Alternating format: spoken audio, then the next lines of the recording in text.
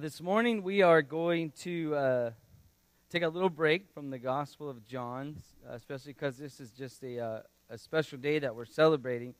We're going to go back to the Old Testament, so why don't you turn your Bibles to Exodus chapter 12, and we're going to be going through verses 40 through 50 and looking at the Passover.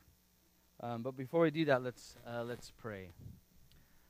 Lord God, as has been said so many times, we thank you for this church and all that it means to each and every one of us. I'm sure, Lord, if we were to all come up and speak at different times, we can describe what this church means to us, and we thank you for that. We ask, Lord God, that you would continue to sustain us and keep us until the day that you return, Lord God. And we ask that you would speak to us in a powerful way this morning as we study your word. And it's in Jesus' name we pray. Amen. All right, so before we look at the Passover, I thought it would be appropriate, and the reason why I chose this was because obviously we're having a celebration today. And as I was preparing this week, and I was thinking about, well, why do we celebrate anniversaries and birthdays and special days? My dad used to joke with me, and he still does, and when we would say happy birthday to him, or he'd always say, it's just another day. Just another day. But I tried that on my wife, but that doesn't work with my wife. But it's special. It is just another day, but it's another day that the Lord has made. It's another day that the Lord has gave us. And as I was thinking about this, I was thinking about, what are all the things that we celebrate in the United States and what for? And I got on a website this morning. According to Hallmark, what are the top 5 holidays that they go by cards that are given. The top 5 holidays in cards. The first one was Halloween, at number 5. Halloween. Has anybody ever gave a Halloween card? I have not. Yeah, and I've never received one either, so if you want to give me one, that's great. Number 4 was Father's Day. Father's Day coming in at number 4.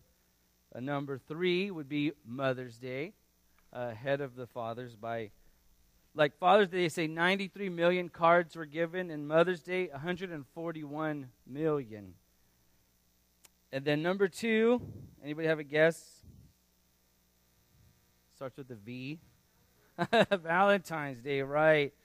And then the number 1 holiday that we celebrate in the United States, according to Hallmark, through cards, would be Christmas, right, at 1.6 billion cards given at Christmas time.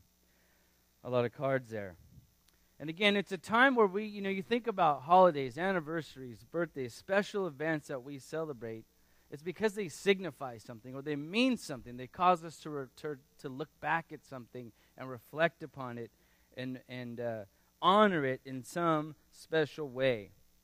And same is true in the Bible. The feasts and festivals that ancient Israel celebrated were for those reasons. And I'm going to point out 4 specific reasons this morning on why Israel or how Israel celebrated feasts and festivals, and also show how we today are celebrating our anniversary for the same reasons.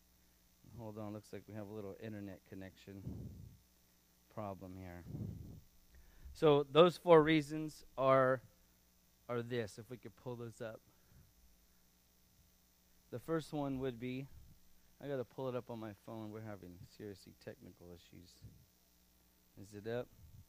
My iPad's still thinking. That's why I have. So the number 1 reason why Israel or how they celebrated feasts and festivals was communal. It was celebrated by all those who were part of the covenant. So that's the first way. The second way is it was commemorative, as I was saying. It was to be celebrated yearly to remind the people of God's great works in the past. That's the way Israel celebrated all their feasts and festivals. If we were to go through all of them, you could see how they celebrated in these ways. The fourth reason, or the significance, was it was theological, meaning that the feast or celebration was celebrated to teach the people about God. And fourthly, it was typological or typological. The event symbolized a greater fulfillment in the future.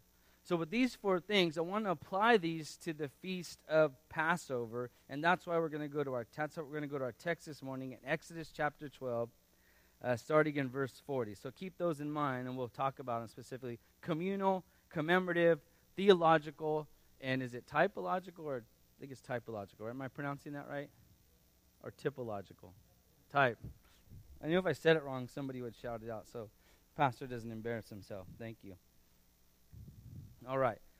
So let's look at the text this morning. We're going to read through Exodus 12, verses 40 through 50, and then come back and I'll point these things out, and then we'll find application as how we celebrate today with Renaissance Church.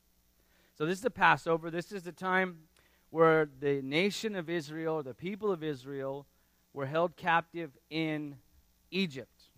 And God is about to deliver them. So this is like on the eve of their deliverance. So God is explaining to them what he's going to do, why he's going to do it, and how they will remember this in the future.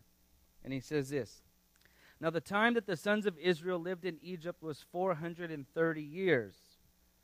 And it came about at the end of 430 years, to the very day that all the hosts of the Lord went out from the land of Egypt. It is a night to be observed for the Lord, for having brought them out of the land of Egypt. This night is for the Lord to be observed for all the sons of Israel throughout their generations. And the Lord said to Moses and Aaron, This is the ordinance of the Passover. No foreigner is to eat of it, but every man's slave purchased with money, after you have circumcised him, then he may eat of it. A sojourner or a hired servant shall not eat of it. It is to be eaten in a single house. You are not to bring forth any of the flesh outside of the house, nor are you to bring any bone of it. All of the congregation of Israel are to celebrate this. But if a stranger sojourns with you and celebrates the Passover to the Lord, let all his males be circumcised, and let them come near to celebrate it. And he shall be like a native of the land, but no uncircumcised person may eat of it. The same law shall apply to the native as it is to the stranger who sojourns among you. Then all the sons of Israel did so. They did just as the Lord had commanded Moses and Aaron. And it came about on that same day that the Lord brought the sons of Israel out of the land of Egypt by their host." So now let's go back to our text again. And so let's point these things out. Like I said in the beginning, the Passover, number one, was communal. So let's look at how God says this feast or festival is to be celebrated in a communal way. If you go back to verse 42, look at what he says again. He said, "This night is to be observed by who? All the sons of Israel throughout all generations." So everybody in the nation of Israel who's part of this covenant with God, and that covenant was symbolized through circumcision, and that's why it says you had to be circumcised in order to be part of the covenant. And so those people were celebrating this. And it was only those people, if you notice in some of the other verses, there was a clause for exclusion. It's those who were not part of the covenant, those who did not take that sign of circumcision. They were foreigners or sojourners or hired servants. Now, they didn't have to be excluded from the covenant. They could have been included, but they had to be circumcised. And those that weren't were not considered part of the congregation. Therefore, they were excluded from taking part of the feasts and festivals. And again, this is just one example in Passover. If you were to go through the Old Testament and look at all the feasts and festivals that the nation of Israel celebrated, these things would be true. And they were communal. God wanted all his people to celebrate. Secondly, they were commemorative. If you look at verse 42 again, commemorative means it was to be observed and celebrated in every generation. So God wanted them to remember this, and it was every year at this specific time as well. If you go to chapter 13, look at the next chapter for a second. Go to verse 10 of chapter 13 and look at what God says to Moses. He says, "Therefore you shall keep this ordinance," he's talking about this festival, "at its appointed time from year to year." So kind of like a birthday or anniversary. This festival that God implemented with the nation of Israel was to be commemorative, observed throughout their generations, and it was to be celebrated every year. Every year, God wanted them to do this. And the reason why was a theological reason. If you stay in chapter 13 and look specifically at verse 3. So Passover was theological because it taught them that they were once enslaved and captive until God freed them. They were in slavery, and they're supposed to remember that in their slavery they could only be freed by God. Look at 13 verse 3. And Moses said to the people, "Remember this day in which you went out from Egypt, from the house of slavery. For by a powerful hand the Lord brought you out from this place, and nothing leavened shall be eaten." So not only did they learn that they were held captive and they were freed by God, they also learned about the power of God to keep and execute His word. The nation of Israel was constantly having to deal with this. And look at verses 8 and 9 of chapter 13. Look at what God says to Moses. He says, "And you shall tell your son on that day, saying, it is because of what the Lord did for me when I came out of Egypt." So in future generations, you ever had this where your kids ask you or somebody's asked, "Hey, why do we celebrate this?" Like, why do we celebrate Mother's Day or Father's Day or all these other things or Columbus Day? What's the significance of that? Here in the book of Exodus, God is telling Moses, hey, when your sons ask you why we celebrate this thing, why are we going through these elaborate ceremonies and celebrating this every year, he reminds them this, again in verse 8, "It is because of what the Lord did for me when I came out of Egypt, and it shall serve as a sign to you on your hand and as a reminder on your foreheads, that the law of the Lord may be in your mouth, and for with a powerful hand the Lord brought you out of Egypt." They needed to be reminded in the future of what God has done for them, that God keeps His word, God keeps His promises, and God's word is powerful and sure. If God says it, it is going to happen. In that same chapter of Exodus 13, look at verse 14. Similar statement here. "And it shall be when your sons ask you in time to come, saying, 'What is this?' then you shall say to them, 'With a powerful hand the Lord brought us out of Egypt from the house of slavery.'"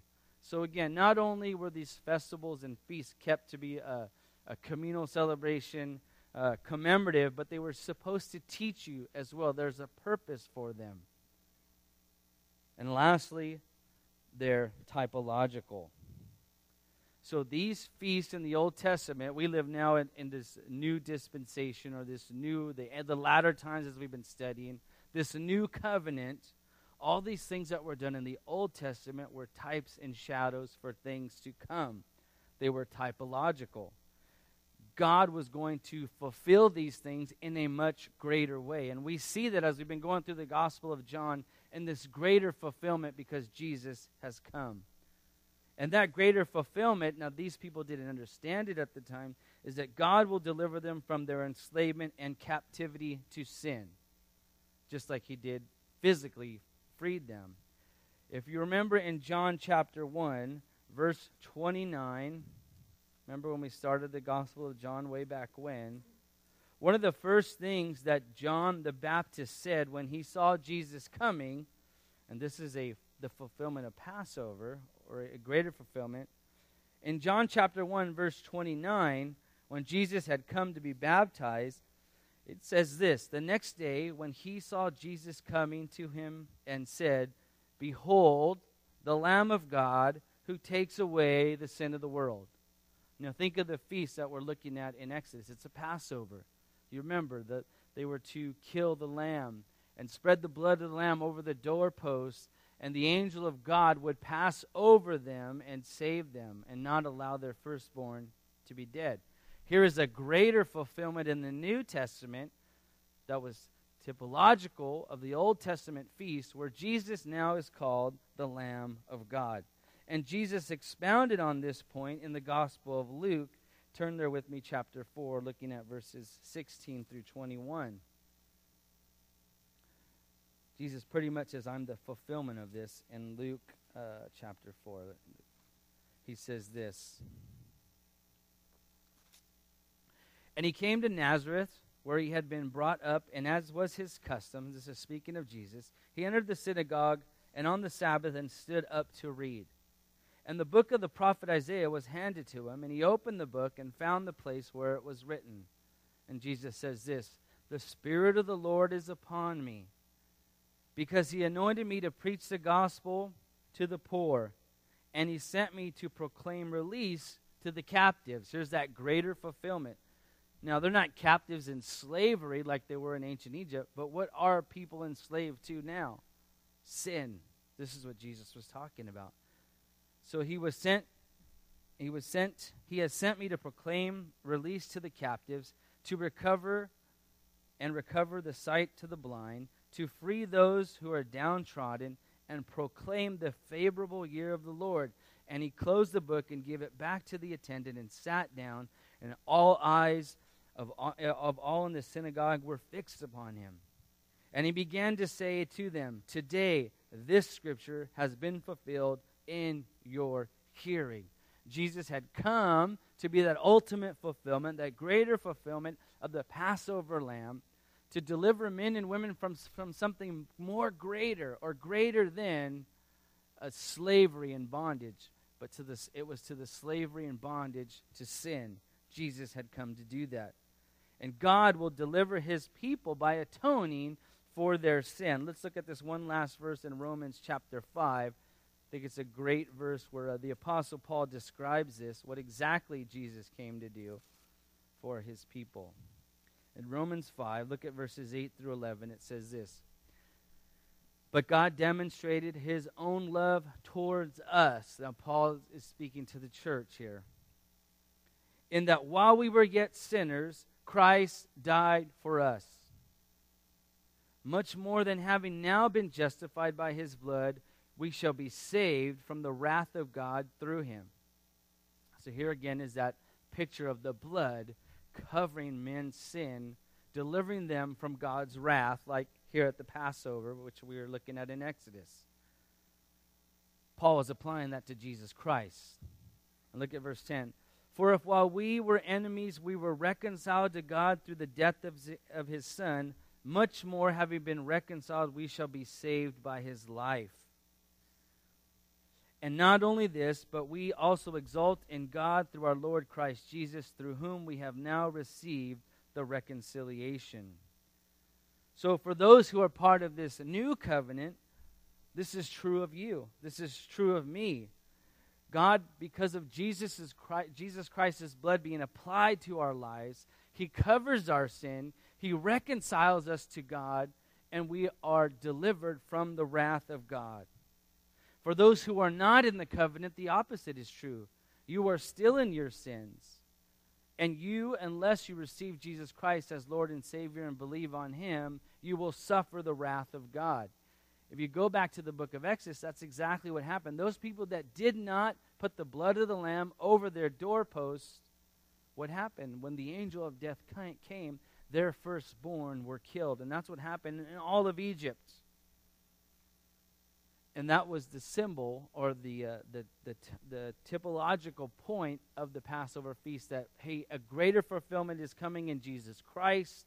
This is just a sign alluding to that, and we are living in it. So with all that said, now, how does that apply to the 14th anniversary celebration of Renaissance Church? You may be thinking, is there blood somewhere we need to put over us? How does this work? How are you going to make this connection? Well, again, I think in celebrating something that God has given us, those four things still apply: communal, commemorative, theological, and typological. We can apply those to our church life, in all of church life. And let me show you how we can do that here. Because Renaissance Church, if we think about it, we're celebrating that it was established and that it has continued. And every week that we meet, all these things apply to us. Think about this. Number one, it's communal. Renaissance Church and churches in general are to be communal. We rejoice with the community of the new covenant believers. If you're in Christ and you come to church, we're celebrating together. We're called to do that. Right? I think it's in the book of Hebrews where it says, don't let us forsake the gathering together as some are in the habit of doing. If you're a new covenant believer, you should desire to come to church so that you can celebrate together with your brothers and sisters in the love of God that he has for you. It's a time of rejoicing. It's a time of celebrating what God has done, and it's to be done communally.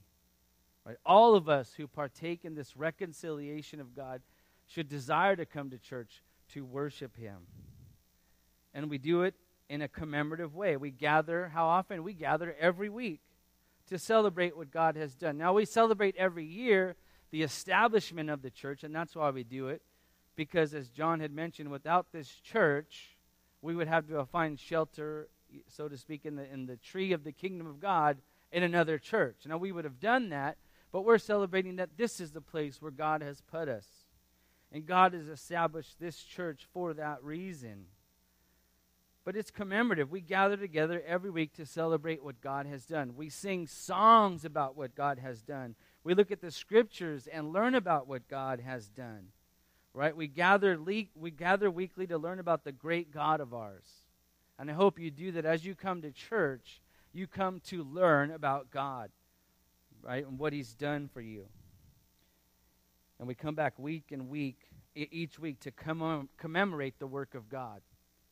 And it's theological when we come here, I hope for you, that we gather to study God's word and learn about him. Church was established so that the believers could grow in Christ.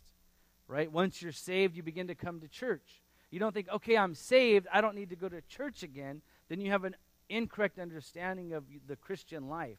We come here to gather together with the saints to worship God and to learn about God more and more. So we gather weekly again to learn about this great God of ours. And if you're part of this church, I hope you know and realize that each Bible study we have, we gather to learn about God. We seek God. That's one of our mission statement, is seeking God. And meaning that means we seek to grow in Christ. So from women's studies, men's studies, youth studies, young adult studies, all retreats, and all the things that we do, especially on Sunday morning, we get into the Word of God, and we look at what God says to his church, how we are to glorify him, how we are to live for him, how we are relating to him. It's all in Scripture. So if you're not having that as a daily part of your life, you're missing out on what it is to be a believer. So we celebrate the 14th anniversary of our church, again, communally, in a commemorative way, theologically. We're glad that we can do that. And lastly, this is typological. Our gathering is a microcosm of our eternal gathering. You see, I believe what we're doing here is something that we're going to do forever in eternity. That means one day, right now we're in the presence of God, but one day you and me will actually stand before God and see him face to face. That's, for me, is just unreal, unimaginable, because we have all these images of what God looks like or what Jesus looks like, and I'm sure he looks nothing like the pictures and paintings that are of him. But just think of that. One day you, by yourself, will stand before God in his presence, like we do now as a church, right? And we together one day will all stand before God. We will be with him, and we will get to worship him face to face. Right now we worship, right, and we don't see him. But one day you will actually be before God, and you can bow down and worship him. And we'll be doing that in heaven. And we will get to know him in a fuller way. Right now we read the scriptures and study and try to learn about him, get to know him more and more. But one day when we stand before God, we're going to know him in a greater and a much fuller way. Let's look at this last verse as we close service this morning. Turn to the book of Revelation, chapter 22.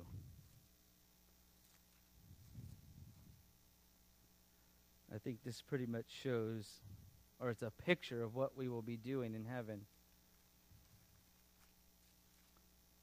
And there's no harps or clouds in this picture, so you won't be doing that. Look what the Apostle John wrote. It says, "And he showed me a river of the water of life, clear as crystal, coming from the throne of God and the Lamb. And in the middle of its street, and on either side of the river, was the tree of life, bearing 12 kinds of fruit, yielding its fruit every month. And the leaves of the tree were for the healing of the nations. And there shall no longer be any curse. And the throne of God and of the Lamb shall be in it." And look at this. "And his bondservants," that's you and me as believers, "shall serve him." Again, in church, we serve God, right? In certain ways within the church. Here, in a much fuller way, and I don't know exactly how that's going to be, we are going to serve him. And look at verse 4. "And they shall see his face, and his name shall be on their foreheads." One day, imagine that, seeing God face to face. As believers, that should excite us. We finally get to see this God that we talk about, that saved us, that gave us all things, that sustains us. Now, if there's anybody in this room that doesn't believe, that might be a little scary. But guess what? You too will stand before God. And without the blood of reconciliation that saves you from the wrath of God, you will experience the wrath of God. And I pray that does give you some angst and scare you a little bit. Let's read on, verse 5. "And there shall no longer be any night." My son Jonathan will like that because he hates going to bed. "And there shall no longer be any night. And they shall not have need of the light of a lamp, nor the light of the sun, because the Lord God shall illumine them. And they shall reign forever and ever." That's us. We're going to reign in some sense forever and ever with the Lord. "And he said to me," this is my favorite part, "These words are faithful and true." It's not a story. It's not a made-up thing. The angel's telling the Apostle John, these words are faithful and true. "And the Lord, the God of the spirits of the prophets, sent his angel to show his bondservants the things which must shortly take place." Again, our gathering as a church is typological of what's going to happen in a much fuller way. We're going to serve him like we serve him in the church.